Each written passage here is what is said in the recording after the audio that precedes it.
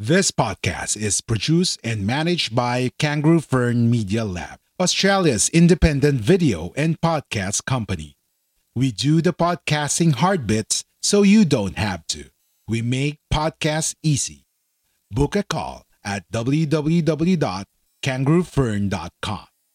www.kangaroofern.com. This podcast is produced and managed by Kangaroo Fern Media Lab, Australia's independent video and podcast company. We do the podcasting hard bits so you don't have to. We make podcasts easy. Book a call at www.kangaroofern.com. www.kangaroofern.com. A Guerrilla Podcast Syndicate production. Biggest thing we can do is just get stops and run. Stops and run, guys. Push, push, push every time. Extra session with Kiko Malikdem tackles everything about the world of sports, especially the one close to the host's heart, basketball. Updates, discussion, clarification, name it. Extra session has it. Extra session with Kiko Malikdem. That's how they're getting the points. Rebound favors battles and gets it away from Bob Mote out the hill for three. Bingo. They party in this building, don't they? Yeah, good stuff. Okay, ladies and gentlemen, and good day once again, and welcome to episode 4 of Extra Session with Kiko Malikdem. And of course, brought to you by the Guerrilla Syndicate Podcast Philippines. And today we'll be discussing about the National Basketball Association as it is hugging the sports headlines once again as it plans to resume its operations this coming July 31st. Now, joining me in this episode to further discuss this news about the NBA is my good friend Jerome Azarcon of the band Persephone. Tama ba, Jerome? Persephone? Tama. Hello. Good day to everyone. It's nice to be back. Yep. Interesting tong topic natin kasi alam mo yun, nasa waiting game tayo, no? Pine-prepare yung NBA na format kasi medyo kakaibang sitwasyon to, Kiko, no? Historic tong mangyayari na to.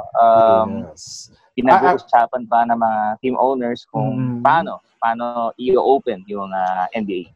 Well, actually, reports have said that NBA is planning to resume its operations on July 31 after suspending its games last March 11 after one of its players was tested positive for the coronavirus or COVID-19, and that was Rudy Gobert of the Utah Jazz. And of course, once this pandemic occurred, ang dami ng sporting events ang na-stop. So basically, before that kasi, kahit na medyo meron ng mga issues sa coronavirus, may ibang mga sporting events pa na nag-take place. Pero once the NBA, a worldwide known basketball league, na nag-suspend ang operations, parang nagsunod-sunod na kasi biglang pumutok yung COVID-19. Now, what can you say about that? Did the NBA actually made the right decision of stopping the games last March 11? And of course, syempre sa reports ngayon, after several months, March, April, May, June, July, after 4 months, it will resume its operations according to news, lalo na sa Bleacher Report. Yes, Jerome? Yep, of course, we have to consider the safety of the players first. That's number one. Siyempre, mahirap tong pandemic na to, no? Now, it's a wait and see situation. Siyempre, titinan mo nila muna kung, alam mo yon, kung paano gumagaling yung mga players. And siyempre, kasi basketball is a contact sport. So talagang, alam mo yon, it will take a lot of consultations with the medical experts, trainers, team owners. Talagang, matagal to eh. And since may mga improvement naman na sa sporting event like the rest, diba? Like UFC, meron na, no? Siguro, tingin nila sa timetable ng mga owners and yung mga officers na nag-uusap dito, it is possible to restart the NBA. Yes, tapos and may mga format na sila na dinidiscuss. yes, so actually there are scenarios discussed on what tournament format will happen once the games begin. Now, ang plano nila is to hold those games in Orlando. Yes, home court. They're just joking. Sa Disney World sa Orlando, Florida, they're planning to hold that resume of NBA. So hindi na yung katulad ng NBA na kagagisnan natin, wherein teams will go from one court to another, one home court to another.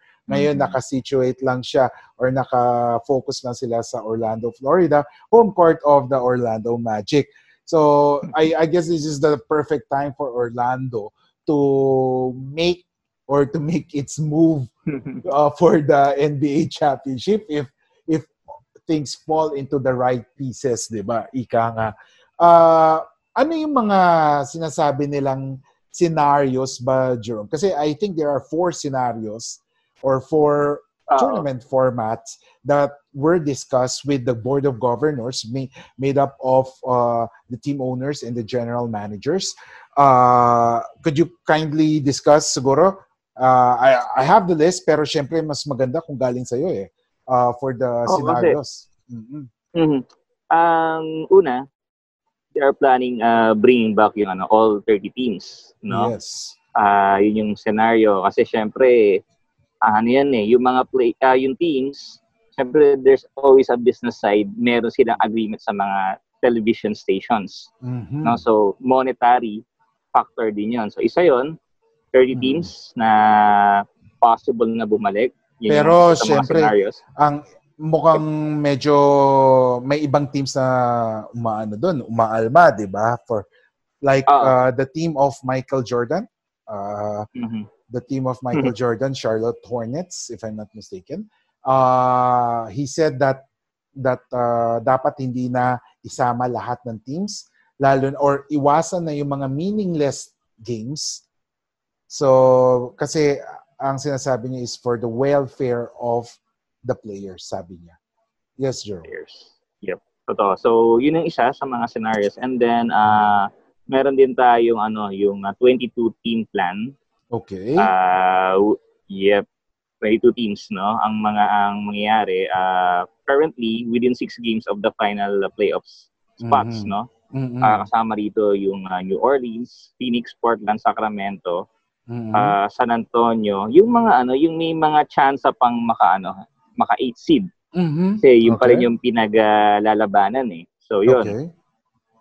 Tapos meron naman ding proposal na 20 teams remain alive para ganun, no? Kasi 20 or 22 yun yung mga pinag-uusapan nila. Tapos meron ding format na na play-in tournament to decide yung playoff participants. Yes. Yun yung mga scenarios. Tapos meron pang lumalabas, Kiko, na isa pa na yung top 16 kung nabalitaan mo rin. Top 16 ng buong NBA, buong NBA, regardless kung West or East ka. I think that would be how do you call that? That would be much favorable for the teams kasi yung mga upper tier teams kasi yan yung mga bakit mo papapasukin yung mga teams na nasa kulelat, di ba? So, according to Shams Charania, isa sa mga writers sa NBA, the NBA has actually discussed. Like what you hear so far? Make sure you never miss a show by clicking the subscribe button now. This podcast is made possible by listeners like you. Thank you for your support. Now, back to the show. 4 competition scenarios for the restart of the NBA. So sabi nga ni Jerome, one is the 16 teams directly to playoffs. Tapos, we're not sure kung yung top 16 is with the 8 for the East, 8 for the West, or top 16 talaga. Now, meron din naman dyan yung 20 teams Pero ang gagawin nila dyan is like the World Cup, the group stage or stage play. And then the 22 teams to determine the seeding, games to determine the seeding, play-in tournament for the final seeds. And then, of course, the 72 regular season with play-in tournament. Now, parang ang tunog doon is that the NBA sa Board of Governors are leaning towards the 20 to 22 teams. Tama ba, Jerome? So, yes. Ano ba itong ginagawa nilang for the 20 teams pag sinabi ng group stage play? Sige nga. Kasi tawag doon, gusto pa rin nilang yung mga playoff contenders na teams. Yes. So, kasi, may mga chance pa yung mga natitira eh. Kaya ngayon nabanggit ko na teams before, like New Orleans, Phoenix, Portland, Sacramento. Talagang, Washington. Yeah. Yan, no? Magkakagulo pa yan eh. Both, yung Western and Eastern Conference ng mga teams. So, I think, I would agree ko eh. Mukhang maganda pa yung ganong format na 22 eh. Instead na tatapusin mo na kagad na ganon. Parang, diba, unexpected naman. So, why not, have a few more games pa para, diba, malaman yung talagang final 8 per conference. And also, one way na rin kasi, kalawang yung mga players na to. Walang laro, ilang months. Yung iba, umalis pa sa States. Magka-quarantine pa yan. Kailangan, alam mo yun, kailangan nila ng timetable na bumalik ulit lahat eh. Yung makuha ulit yung full potential nila. Actually, magkaramihan daw sa mga general managers, mas gusto nila yung play-in tournament kaysa sa World Cup style format. Pero kung ikaw papipilin, you're leaning towards the 22 teams or 20? Oo naman. Yes, kasi parang halos same format pa rin. Binibigyan mo ng chance na yung iba para talagang magkakaalaman sa top 8. Kasi kumbaga nabitin yung iba. What if number 9, number 10 ka, tapos say because of the pandemic, hindi ka na makakapasok sa playoffs, diba? Parang unfair, diba? May chance ka pa, tapos hindi mo pa alam yung schedule na what if yung schedule ng number 8, which is mabigat, and yung schedule mo maganda-ganda. So, may chance ka pa rin. Pero sa akin Mm. kasi I want, well, most of the Americans or NBA followers are more familiar with the World Cup stage of play, which is parang maganda dito kasi talagang patayan ang magiging laro. Kumpara sa play-in, parang medyo matagal-tagal eh. So, parang siguro there would be a lot of things to happen pag play-in tournament, unlike sa group stage, which is, I think, every game counts for them. I just took an article dun sa CBS.com. Pag 20 teams, if the league brings 4 extra teams to Disney, which is in Orlando, Florida, it will likely be to hold a World Cup style of stage. So the format would see 5 groups based on the regular season records open to the playoffs. Each team would play each other twice. So kung 5 teams per group. So that's 10 teams in group A and B, 10 teams in group C and D, 5 teams per group, no? Lalabas dyan is 8 games each. So, if mangyayari dyan, each team would play each other twice, and either the top 2 teams advancing to the final 8 or the top 4 doing so with the second group stage. So, parang medyo maganda to. Talagang gagandahan mo yung performance mo. The 4 non-playoff teams to be invited are likely the following. Puro sa Western Conference. New Orleans Pelicans, Portland, Sacramento, and San Antonio Spurs. Now, if there would be 22 teams, bringing 6 extra teams to Orlando would open door in a play-in tournament. So, the style discussed would include all teams within 6 games of playoff spot. Now, bakit daw 6 games? Well, ito daw yung mga 6 teams. So, aside from the 4 na sinabi ko kanina, New Orleans, Portland, Sacramento, San Antonio, kasama din Phoenix Suns at Washington Wizards. So imagine mo 5 teams from the West, isang team lang sa East. So ang sinasabi nila kaya daw NBA could build a simple 8-team bracket, either a single elimination format or short series. Yun ang sinasabi nila. Maganda din siya, pero parang sa akin mas maganda tong mangyayaring World Cup stage kasi parang even unlike sa 22 teams parang pero like what you said, paano naman yung teams na medyo mahabol, like for example ang Washington, they're 5.5 games behind Orlando Magic for the 8th slot sa Eastern Conference. So, ibig sabihin, lahat ng 8 teams pasok puro sa East na yung puro sa West ang mangyayari. So, kasi yun yung mangyayari. So, yun yung part na medyo kumbaga in a way, medyo complicated pa kasi sabi ko nga kanina, ito yung kakaibang format hindi ito yung na-project ng bawat team. We're expecting na the usual format, top 8 per conference. And then syempre, may ganitong scenario so mag-represent ng panibagong format, no? Yun. Pero siguro kung magkakaroon ng conference-less na playoff bracket, I think that would ignite some curiosity from our NBA followers. Kasi this would be the first time na walang top 16 teams talaga ng buong liga ang maglalaro. So, kasi kung mangyayari dyan, number 1 would be the Milwaukee Bucks, number 2 will be the LA Lakers, then number 3 will be the Toronto Raptors. Raptors. Number 4, LA Clippers. Number 5, Boston Celtics. Number 6 would be the Denver Nuggets. So, medyo maganda yung potential nito. Tuloy mo na.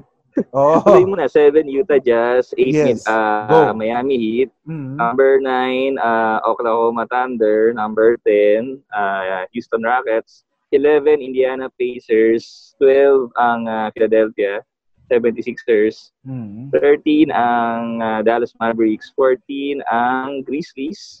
Okay. Tapos, 15, Brooklyn Nets, at 16, Orlando Magic. Parang yung Orlando.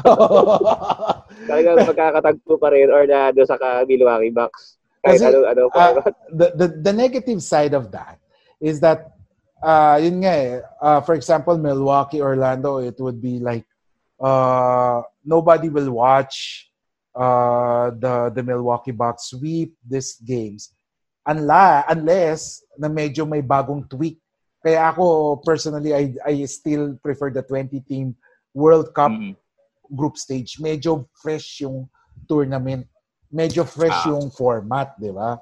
At saka, itong Lakers na to, baka pag bumalik, biglang maglaro si Kevin Durant sa Brooklyn Nets. Mas delikado. Di ba?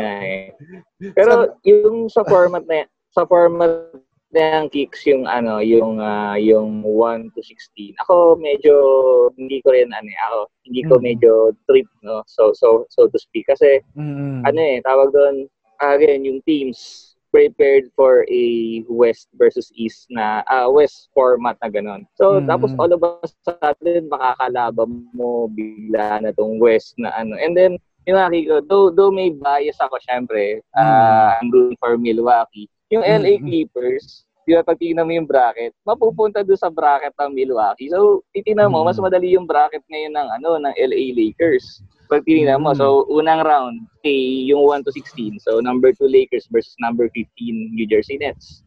Tapos, yung Clippers, magiging number 4. First round, makakalaban yung Dallas Mavericks. So, nasa bracket sila ng 1 versus 16. 8 versus 9, 5 versus 12, 4 versus 13. And then sa Lakers, ito mo yung bracket nila. After ng Nets saka LA, merong Jazz saka Rockets na naman. And then Nuggets, Pacers, tapos Raptors, Grizzlies. So tingnan mo yung bracket parang, di ba, mas madali sa LA. Ako, the way I see it, mas madali sa LA yung yes. yung bracket na yan. So, Well, actually sa bawat tournament format, may mga pros and cons siya. Doon sa naririnig natin for the group style, FIBA World Cup style na bracket, ang hirap daw doon is baka mamaya magkaroon naman ng group of death. Mangyari dyan, group of death. So, well, in any format that we have, there would always be a pros and cons. It's what you think that ako kung kunyari ako si Adam Silver, I think I would go for the format that will actually give curiosity or will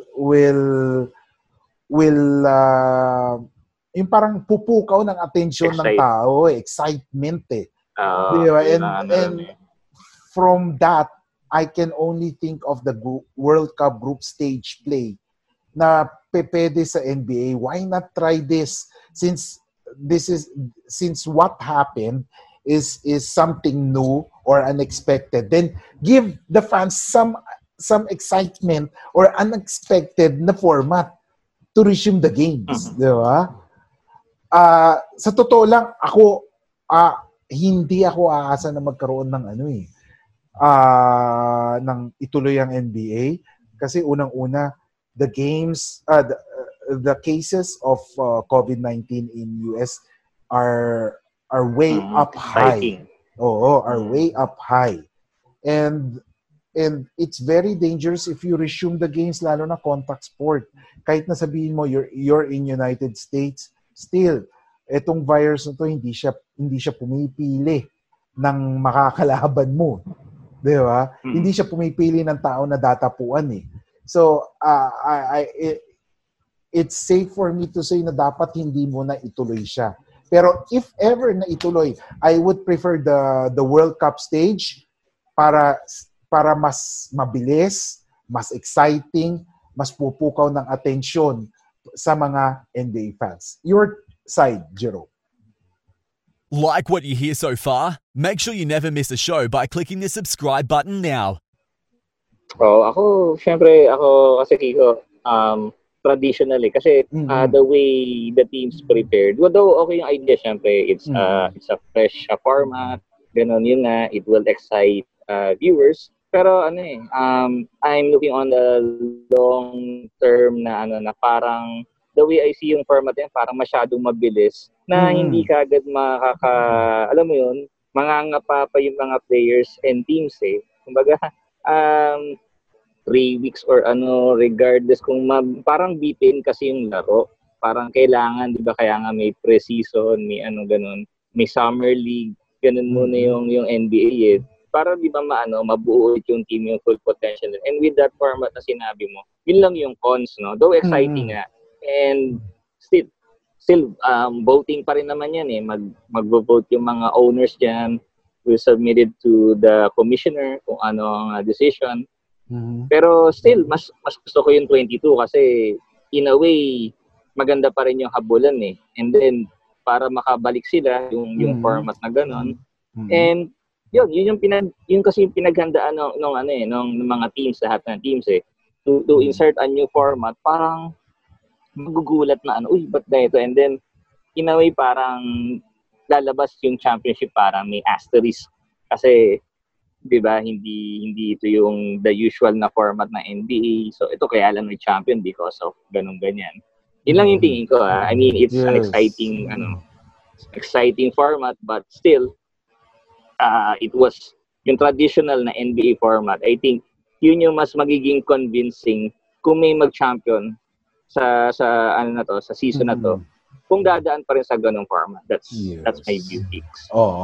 Sa akin naman kasi, the thing is that we're with what is happening, wala pang vaccine na nangyari. It's better if you want to salvage the season, to save the season, without parang yung high risk na madatapuan ng virus yung mga players and it's yung mga NBA officials. Yun nga lang yung nakikita ko is to finish it quickly, get it done, and then prepare for the next season para at least 'di ba? We can get things done. Parang yung nga lang, talagang may magkakaroon, sabi nga ng isang NBA legend, there would be an asterisk kung sino man magcha-champion dito. Ang lokohan nga dyan parang gustong-gusto ni LeBron James na makakuha ng 4th ring habang may pagkakataon pa. But yun nga, Kiko But I mean, to avoid that asterisk thing sa season na to, as much as possible, you want to maximize. Kasi ang challenge dito nga, well, it's a medical concern yung sinasabi mo wala pang vaccine. And that's why yung mga league officials yan, talagang workout na paano ba sino ba yung kasama sa bubble, na may family ba, ganon. Yung mga testings, napaka-importante dyan. So talagang before they decide, talagang kailangan covered na lahat ng detalye sa preparations to make sure na wala talagang may infect. Kasi pag once may ma-infect dyan, talagang most likely papahintuin na naman yan. So yun lang talaga. Kaya nga yun like what you said na, this is something new that has happened in the NBA. And if they want to save the season, they have to do it fast. Finish it fast, finish it quickly, and then resolve, para matapos na. Resolve the question. Well, hindi natin mapipigilan talaga that there will be some asterisk because of what happened.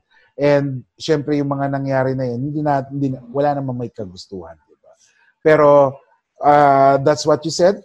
That's what I said. You say you're in favor with the longer tournament, the 22 teams. Yes. I, for one, would be the 20 teams for this NBA season. But mind you, Kiko, exciting pa rin. I mean, talagang okay naman talaga yun. Kaya napakaganda ng mga options di ba? Pag titingnan mo.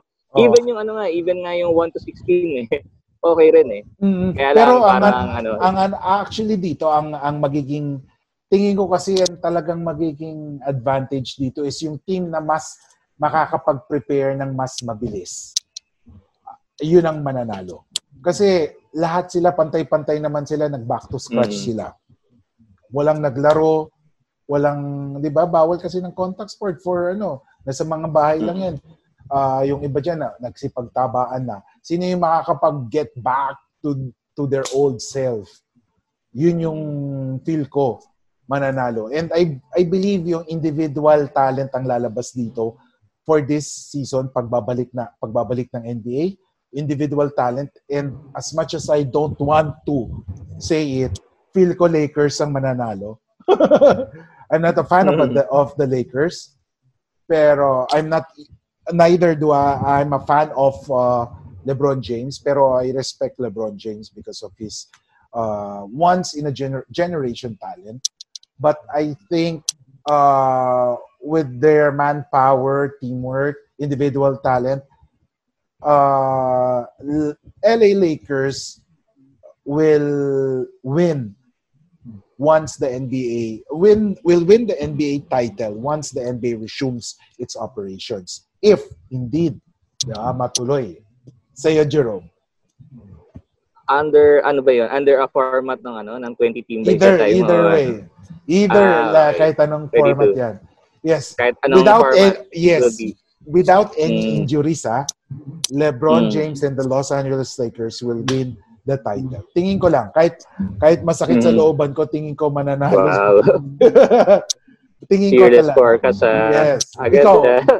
Ikaw pag nag-resume ang NBA, kahit anong klaseng format or baka may sarili kang format na naisip, sino mananalo? Tingin ko kung yung 1 to 16 Kiko, magiging maganda yung chance ng LA, no? Kasi nga, sabi ko yung bracket Kumbaga magkakabugbugan yung Milwaukee saka LA Clippers sa bracket na yun. And then parang yung bracket ng Lakers, parang I think madali Yes. Yung nakikita ko Mas nandun yung masikip Kumbaga, andun yung Boston, andun yung Philadelphia, andun yung LA Clippers. So yun kumbaga sa ganung format. And then yung format naman ng yung sinabi mo, I think anyone may chance. But still LA one of the favorites yan kasi tatlo yan Kiko LA Clippers, LA Lakers. than Milwaukee Bucks, no? I think na fearless forecast ko dyan, Milwaukee Bucks, regardless of the format. Yung dalawang format ng 2022, yung sa 16, tingin ko LA yun. Pabor sa LA yun eh. Yung 2022, I think Milwaukee kasi end of the day parang kahit hindi sila ganun ka, tingin mo na star-studded talaga, but I rely on their teamwork. Yung second team nila talagang ready. Yung pa rin yung magdadali all in all eh. Clippers talagang meron kang Kawhi, meron kang Paul George, meron kang medyo ako, I'm not high 23 na ano. Oh, with all due respect to Paul George, I'm not high on him. Really. Lalo na ginagawa siyang stretch 4, which is, I think, he's better with 2 or 3 position. I don't believe na magiging effective siya as a stretch 4. Kaya I'm not that high with Paul George. Siguro si Kawhi pa pwede, pero with Paul George na. Sige, but with the players na ng Clippers, I think yun yung talagang magkakaalaman, LA versus LA yan sa Western Finals. Yun ang mahirap i-predict eh. Pero dun nga, since magkakagulo sila, Kiko, mas magkakagulo sila, dun ko maano yung Milwaukee Bucks, dun pabor kasi hindi ko naman sabihin na doon yung Eastern Conference kasi balik din dyan si Ben Simmons eh. Kaso, syempre, magkakabugbugan din sila dyan with Boston Celtics, yung mga teams na yan. But I rely mainly talaga sa teamwork na since tong Milwaukee Bucks second year na nila na magkakasama na talagang na hindi naman purely wala silang LeBron James sa ganyan or Anthony Davis, but meron silang Giannis, diba, and diba the rest of the team na team effort na gano'n. Yun ang tingin ko, Fearless Forecast sa 20 and 22 traditional format. Okay. Pero yun. Okay, Jerome, may mga gusto ko bang batiin para sa ating before we wrap things up for this episode 4 of Extra Session. Oh, yes. Syempre, gusto kong batiin na yung parents ko, nanay, tatay ko, mga kapatid ko, at mga friends ko na nakikinig. May 31 tayo ngayon. No? So, by the time na mapanood nila to, June 1 yan. GCQ na, Kiko. GCQ. Ingat sa lahat nako sa GCQ talagang yun. Ingat lang. It's not a good thing, pero that's what it is. Diba? You have to be extra careful. Ingat sa lahat. Yung necessary precautions talagang face mask, hand wash, and social distancing. Salamat. Okay. Salamat sa okay yung pag-discuss na exciting. For the NBA. Nabubuhay tayo naman. Yes. And of course, ladies and gentlemen, that wraps up our episode 4 for Extra Session with Kiko Malitem. Till next week, here in Guerrilla Syndicate Podcast. This is Kiko Malitem, and when it comes to sports, games are better if there is an extra session. If you enjoyed this episode, be sure to subscribe so you're notified when a new episode is posted in Apple Podcast, Google Podcast, Spotify, Stitcher, or via RSS. While you're at it, if you found value in this show, rate and review this podcast and share it with your friends. If you have any questions, feel free to reach out to us. And if you want to know more, check out gorillapodcast.com.ph. Guerrilla Podcast Syndicate production. We are Independent Podcast Network. We are Guerrilla Podcast Syndicate. Would you like to hear your brand while supporting quality podcasts? Contact us now at advertise@guerrillapodcastsyndicate.com. Are you ready to finally start your own podcast? Maybe you already have one, but need a podcast manager to help you level up. We're here for either. Book a call at www.kangaroofern.com. www.kangaroofern.com.